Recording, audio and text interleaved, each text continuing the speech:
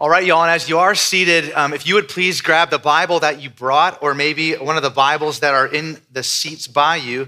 You're gonna need that this morning as we open up to our passage from 1 John. That's on page 1021 in the Bibles in your seats, or if you're in your own Bible, or maybe on a device or something like that. That's gonna be in 1 John 1. Keep a thumb maybe there for a few minutes as we get going, and we'll be opening up together in just a second. Let me pray first. Father, we thank you for the privilege of life and of worship and being able to be together. And we pray now that you will please fill us with your Holy Spirit and that you would be our guide during this time as we open up your word. We pray all these things in Jesus' name. Amen. Good morning. Man, praise God. My voice has slowly come back, and I'm grateful to be able to be up here this morning. I was thinking this week about the fact that a lot of people today have different kinds of coaches in their lives. Some of you may have had some sort of a coach with sports, maybe in something like tennis or in golf. You may be aware of the number of coaches that are available to people professionally that can help people give guidance in their business, learning how to grow and how to scale, gleaning wisdom from experienced leaders. I learned this week that there is a growing number of people that are today offering themselves as spiritual coaches. So Dr. Molly Worthen is a historian. She's a professor at the University of North Carolina, Chapel Hill, and she writes regularly about American religious culture. And this week, she wrote an essay that was online where she talks about the rise of the industry of spiritual coaching in America. These are entrepreneurs that come from all sorts of different backgrounds that you can hire and work with that will give us a sense, if you go to them, of spiritual direction. And for a fee, sometimes it's quite a fee, you can have access to their knowledge and their training and their expertise and their spiritual practices. They claim that they can help people find meaning and purpose.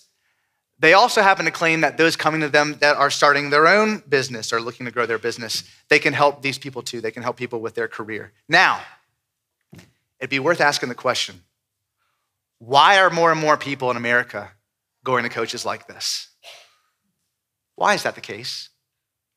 And the author of the essay talks about this, which is the reality. Some of you have heard this before. More and more Americans are identifying ourselves as increasingly spiritual, but not religious. You heard people use those words? Spiritual and not religious, which is really another way of saying, as Americans, we're still spiritual. We still have deep longings and deep desires. We are still looking for meaning in life. At the same time, less and less of us are going to the places where people in our culture historically and traditionally have gone to for those things, which is organized religion. Now, Dr. Worthen puts it this way as she's describing this dynamic in her essay, which I thought was kind of funny. She says this, quote, she said, we kind of do want the universe to hold our hand. Okay, so we want transcendence, we want comfort, but, quote, without bossing us around too much. So we want depth, we want spiritual meaning. We just don't anyone teaching us what we've got to do or how we got to live. And think about that for a second.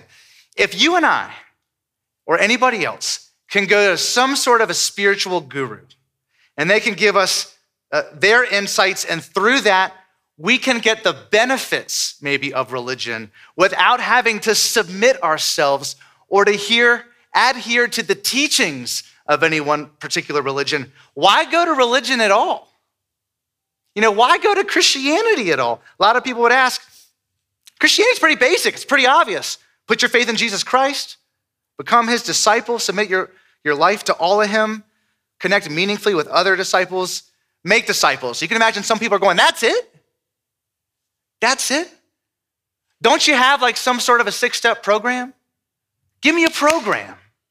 I want something, don't give me something everybody else has access to.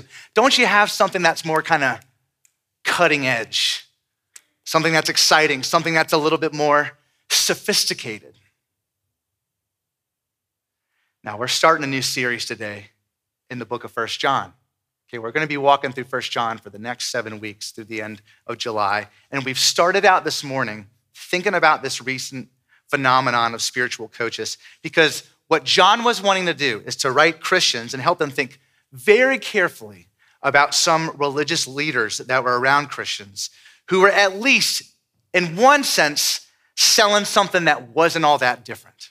Okay, these were teachers that were going beyond in their teachings what Christians had been told and come to know about Jesus. And what John wants to do is he wants to protect them, and with the most stark words. He wants to shield them from this. What am I talking about?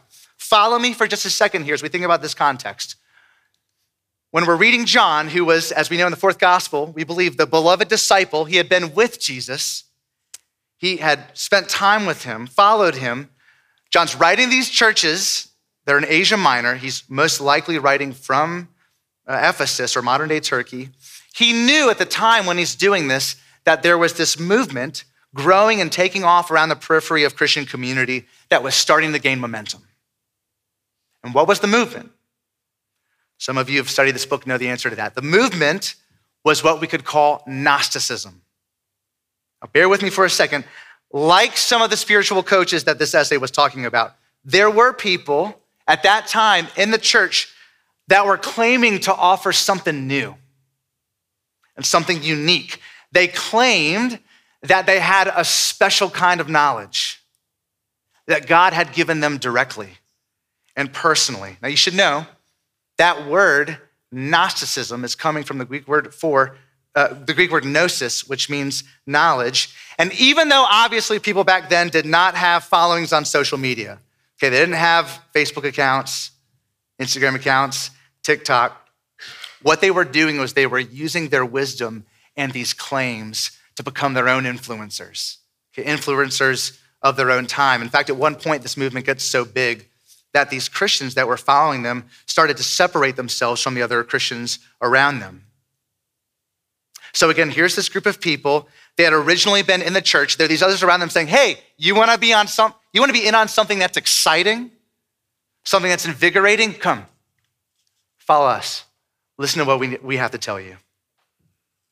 Now, let me just make one more introductory comment about this movement, because we've really gotta be able to get our minds around Gnosticism and what was going on at this time if we're gonna appreciate what John's emphasizing in this letter. And this is gonna take me just a few more seconds. At its core, Gnosticism was a worldview or a set of beliefs that was different from Christianity in a lot of ways. One of the most key ways that was that it had no connection to historical facts about Jesus. It had no connection to history. It was mainly philosophical. It was speculative. It was kind of intellectual guesswork. And of all the different streams of Gnosticism that were out there were two kind of key values that they had, the Gnostics. Okay, one of them was that they valued, obviously, knowledge. They valued the mind. And number two, this is also really important to know what they believed and what they were teaching. They believed matter was evil. And they believed that because they believed that the world had come from an evil power. It's not just that they saw the world was fallen, they actually believed that matter itself was something that was bad. And because of that, what it did is it led them and the Christians that they were influencing to be tempted to start to reject one of the most key things that they had been told about Jesus was what we call today the incarnation, with the fact that Jesus had become flesh. And that makes sense if you think about it, isn't it? If you believe that matter's bad, the idea of a holy, omnipotent, sovereign God uniting himself with a body, that just doesn't make sense. They rejected it. And we could talk a lot more about Gnosticism. We're not going to do that this morning. I want to encourage you, go on Google, go on Wikipedia. You can read all about it. What we need to know for the sake of this time and the rest of our time in this series is that it was obvious to John there was a group of people around these Christians that he was writing to that were confusing them about what was true. Okay, and not only were they were coming to believe things that were unchristian, they were now, as a result of that, coming to live in ways that were unchristian. And so here's what we're gonna do specifically today. Okay, what we're gonna try to do is we're gonna open up to this first passage, these first several verses in John, and we're gonna see all the ways that John is trying to cut through the different confusion that Christians were having about Jesus, okay? Especially in these first opening verses, John seems to be saying this.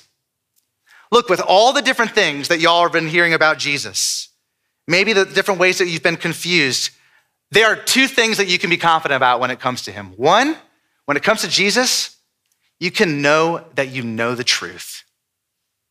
You can know that you know the truth. When it comes to Christianity, he was saying, this is not hypothesizing. This is not guesswork. We know these things are true, not educated guesses. And then second, because you can be confident you know the truth, you can be confident you know how to live. And that sounds abstract, but follow me here. When we know how to live, when we know what's true, what that does for us is that gives us a huge amount of clarity in life about what life should actually look like and how we should live in response to it. Think about this. We face all kinds of challenges every day in knowing how to go about life. And what Jesus does for us, we're gonna see from John, is that when we have confidence in Jesus, we now have a certainty that we may not know the answers to all the questions, and the Bible doesn't give us the answer to every question, but what it does do is give us at least a grid to start to process these questions through. And that is a great help to us. We're gonna think more about what that looks like in just a couple of minutes. So that's where we're going now. We're gonna be thinking about the confidence of having truth, as John shows us, and the confidence then knowing how to live. Let's start then with this confidence about the truth. Again, one thing that John shows us, as abstract as this sounds in this passage, is because of the eyewitness accounts about Jesus, that people had spent time with him, they had seen him, Christians can claim what they understand, why they believe what is true. Again, we're not just guessing or grasping things out of thin air. And remember, that's what the Gnostics were doing. They were philosophizing, they were teaching ideas that were not grounded in reality. They didn't have any facts. The opposite is the case with Christianity. So that's what makes Christianity one of the most compelling and powerful worldviews compared to every other belief system, is the fact that this is something that is grounded in history. It's rooted in historical events that are either true or untrue, and they're open to investigation. Some of y'all that are on Netflix, you might know there's a lot of documentaries right now on Netflix about cults, if you've seen some of these. And when you read these, we often read about some group of people or some individual that is under the influence of a self-appointed sort of leader. And what does the leader normally say to people? Look, I've got some sort of special knowledge or some sort of special insight into life. And if you want that knowledge, what you gotta do is you've gotta come and you've gotta go through me. That's what cult leaders do.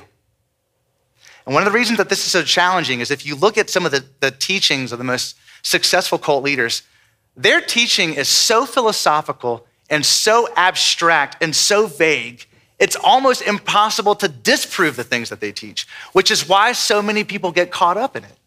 That's not, y'all, what Christianity is like. Okay, Christianity is totally different because one, you don't have to have access to a special leader in order to investigate it. In other words, there's accessibility. And the things that we read about, as we just said, are things that we can study and we can find out whether or not they're true. And if they're not true, it all falls apart. So accessibility and transparency. And so with all that said, now let's open this passage. Again, we're on page number 1021. As we look at this,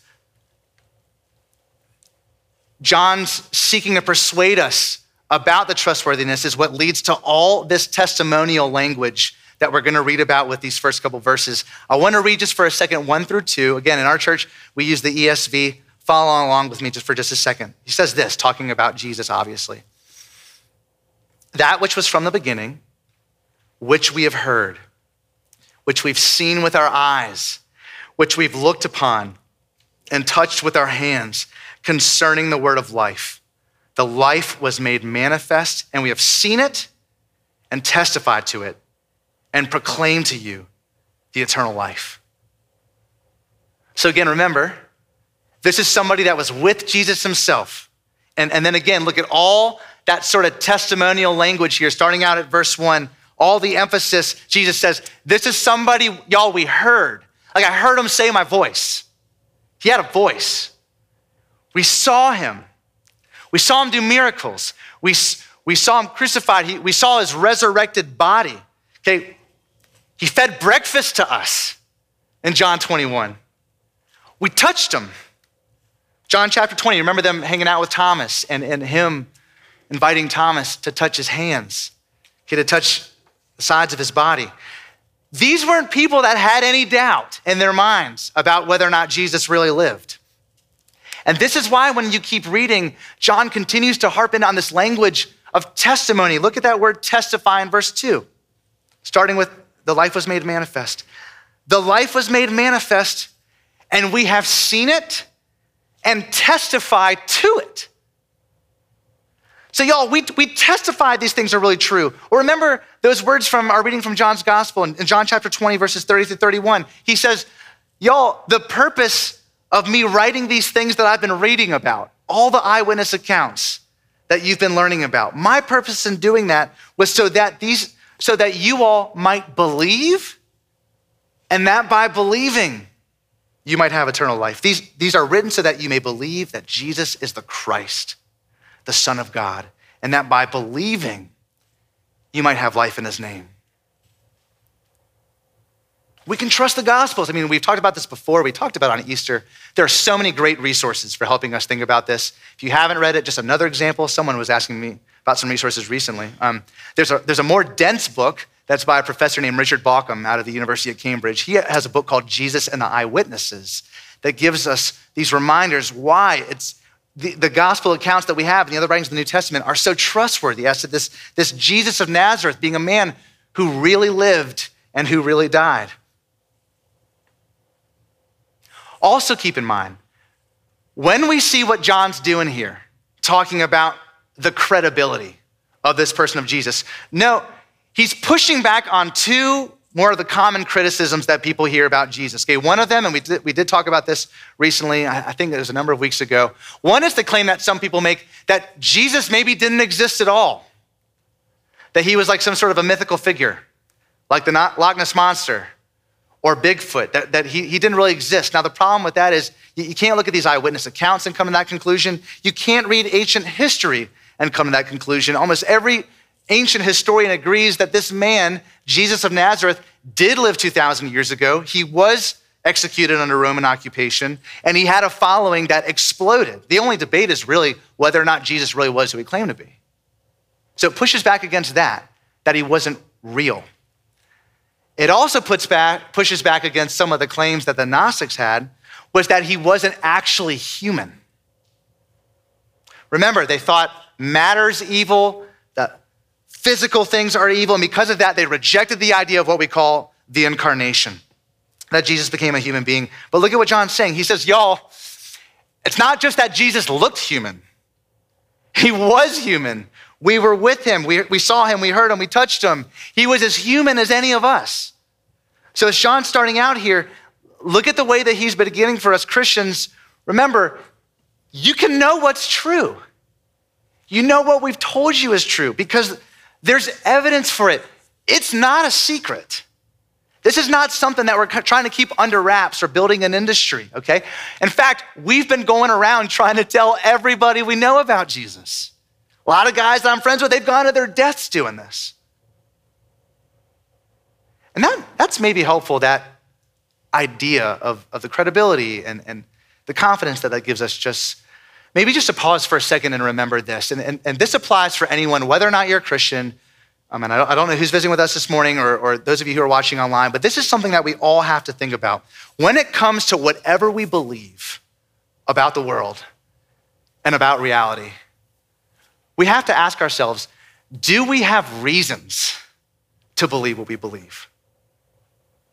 Are those beliefs grounded in something outside of ourselves, grounded in some sort of facts? Or are the reasons that I believe what I believe maybe because it feels good, or because it's convenient, or it just seems to resonate with me? It seems to be what leads to even a more flourishing society. Even then you have to step back and go, well, who gets to define what a flourishing society is? How do we know these things? We've got to remember, feelings are good. They point to our longings for the truth. And at the same time, feelings don't prove things are true. There's got to be something outside of ourselves that does. And in the case of Christianity, John says, you can have confidence that these things are credible because this Jesus is one who really lived, really claimed to be the Son of God. Y'all, you can know these things. Don't be distracted by these other voices. That's the first thing that John talks about, is giving us confidence that we can know these things are true. And now second, and building on that first one, because we can have confidence that we can believe these things, we can have confidence in knowing how to live. We can know how to live. And again, I know that sounds abstract, but think about this, is not knowing how to live and how to go about everyday life, especially in the world that we live in now, one of the most overwhelming experiences that we have on a regular basis. We get out of bed every morning and we've got 1,000 things that we got to answer. One is just like, how am I going to spend my time today? You know, or what about, I've got a particular relationship in my life right now that's really sensitive. It requires being addressed and handled with care. What am I going to do with this? We got those sort of questions. We've obviously got the more concrete questions that are in a very different category, which is just, okay, in a time and in a culture where so people are arguing about so many different things today, how do I know what to believe? And not only how do I know what to believe, but if I have a family, like what do I tell my kids when they ask me about this stuff when they get home from school? What do I tell my grandkids? So we've got all sorts of hard, challenging questions with everyday life about knowing how to go about it. And we've even got much more broad and general ones, like the ones that keep us up at night when we're in bed, like, is there a purpose to my life? You know, am I living that out? Am I missing something? And what John's going to show us as we continue is that as Christians, when we come to these questions, we don't have to approach them empty-handed. So where's that coming from? If you have your Bible, we're going to get back into that now. We're going to answer this going back to the passage. Notice as we start to get to verse 3, the reason that John gives us that he and others have been proclaiming Jesus to them. Picking up verse 3. That which we have seen and heard, we proclaim also to you, so that you too may have fellowship with us.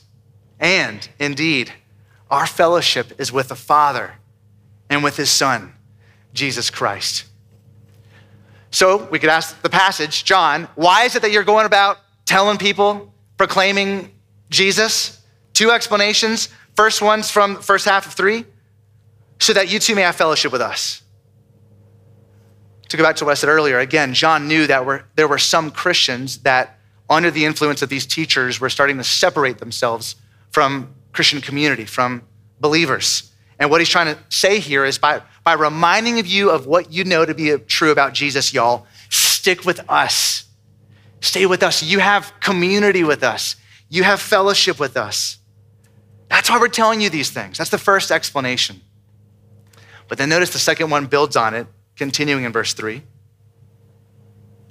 And indeed, our fellowship is with the Father and his Son, Jesus Christ.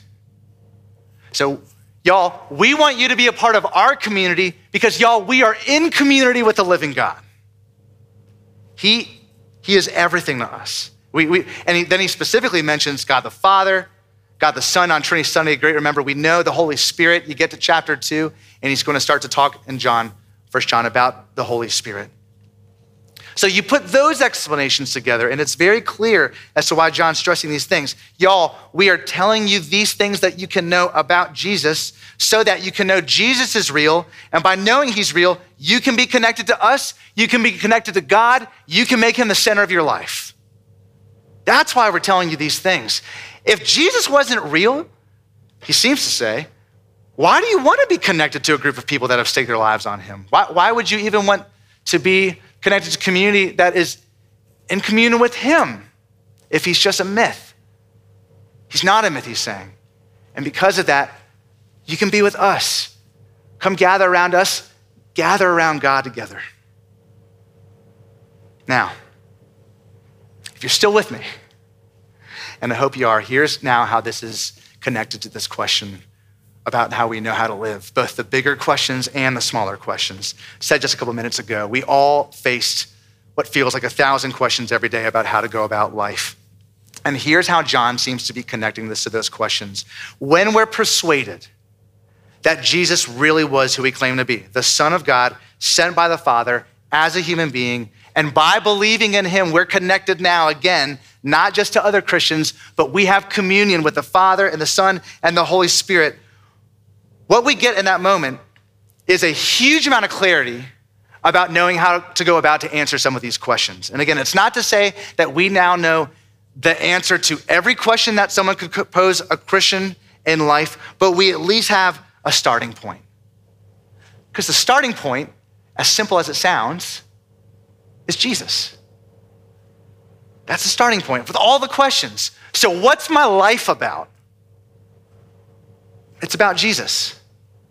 It's about knowing him. It's about serving him. It's about becoming his disciple, making disciples, partnering with other disciples. Other questions. How should I focus my time? A question some younger people particularly wrestle with is, should I get married? If I do get married, who should I get married to? What kind of person? What should I do for a career? Where should I live? How should I think about my retirement and maybe the last season of my life? How do we answer these things? Well, again, if we have this as a starting point, there's some clarity to those questions, okay? As simple as it sounds, whatever allows me to prioritize these things about Jesus. Again, knowing him, serving him, because he was the Son of God that John says really lived. If he didn't really live, y'all, our answers to those questions should have nothing to do with the person Jesus Christ. That makes no sense if he was just a myth. If he really was who he claimed to be, the Son of God, dying for our sins, inviting us to put our faith in him and to stake all of our lives around him, it makes sense to take him into account with every one of those questions. In fact, we have to do that. Confidence in Jesus gives us confidence to answer the bigger questions. It gives us confidence to answer the smaller, or what I mean by that is in some ways seemingly more practical or concrete questions. Again, I want to go back to what I was saying earlier. Think about all the questions that you hear as you watch the news or stand around the water cooler at work. People talking about going on in America right now. Conversations related to all kinds of things like sanctity of life, gender, sexuality, race. I mean, you turn on the news, you're gonna hear 1,000 different opinions on every one of those subjects and like 1,000,000 more every night. How do we even know how to answer these? It's not that Christianity, Jesus or the Bible gives us magical answers to every one of those. For some of those, it gives us very immediate and pretty clear answers. But again, at least it gives us a starting point. One of those ones being the fact that if we take Jesus Christ seriously, we have to take the things that he took seriously. And that includes, for example, the scriptures. You look at what Jesus has to say about the scriptures, and especially the Old Testament. When you look at the Gospels, it's very clear how he felt about them. And he said, I didn't come to just get rid of all these. I came to fulfill them. And one of the amazing things about that is that doesn't just give us something that's like a magic 8-ball that we just pose a question and we shake and that's what it says. But what it does do is it gives us a robust resource that we can turn to. It gives us a deep well that when we have these hard questions, we can go to that and we can draw from it and it never runs dry. It is also miraculously consistent in the way that it talks about a number of things. And I want to talk just for a second about why this matters so much, having that available to us. Think about this for a second. I want to go back to the spiritual coaches from the beginning. Okay, when you think about these coaches and the need that people are feeling to go to people like this and to ask for their wisdom and their insights in life and their guidance, it's not enough just to have nice ideas from people about what the meaning of my life is and what the purpose of my life is, or how my business can scale. That's not enough for us as human beings. We have, again, all sorts of different things, 1,000 different questions and areas a day where we need some sort of guidance. We need some sort of practical and authoritative insight into know how to respond to these things. How to know what is really good and what is really evil. What is right? Okay, what's wrong? What's true? What's not true? What's beautiful? What's not beautiful? Think about it. If we as human beings don't have answers to those questions, it is impossible to take a position on any of the things I mentioned earlier, or honestly, anything else. We have to know answers to those questions. And the great part is when we have the scriptures, we have what we all need, which is a resource that is outside of ourselves that we can go to and that can guide us as to knowing how to even begin to think about these things, because God has told us how we can begin to think about these things. And just one more example with that. I mean, some of you are wondering, is this getting philosophical? You hear someone talk about, well, I believe in human rights. Okay, great. Why? And that's not to say we don't believe in human rights, but what makes humans so special that we should have rights? Why not say we believe in animal rights? Okay, there's gotta be a reason that we believe the different things that we believe. We can't just say because it feels good or it's self-evident. Is it self-evident? There's a lot of people that historically have not believed in human rights at all. They've had no sense of equality, no sense of rights. As human beings, I should say as Christians, there's a lot that we can look at in the scriptures that talks about that, being made in the image of God. By virtue of being made in his image, being ascribed value and worth. But we've got to have something, again, outside of ourselves to appeal to. Now, let me just say it one more time, and I know I said it before. This doesn't mean that we are going to know exactly what the Christian response is to any possible thing that anybody could ask about. What it does do, though, is because we know what is true and who is true, it gives us that starting point that we've been talking about. Jesus Christ, that in verse 2, John says, is the one that they have seen, testified to, and proclaim. That's the starting point. The gospel is the starting point. And you know what the best part about it is? It's not a secret. It's not a secret. You don't have to fork over a consult fee for anyone to learn about it. It is not a secret. It is free for anyone that wants. So in closing, y'all, let's just be honest. We live in a crazy time. Does anyone else feel like it's crazy out there? It's overwhelming. It's polarizing. It's confusing. We struggle to know who to trust, what to believe, how to live. John shows us, y'all, you put your faith in Jesus Christ, you can have confidence about all these things because Jesus really did live. He really did die for our sins. He really was raised from the dead, and he really rules and reigns as I stand here and as you sit in your seats. And in the weeks to come, we're gonna see more in 1 John, that right belief and right living doesn't have to be a mystery to us because we've been given everything that we need to know. We hope you'll join us. In the name of the Father, and of the Son, and of the Holy Spirit, amen.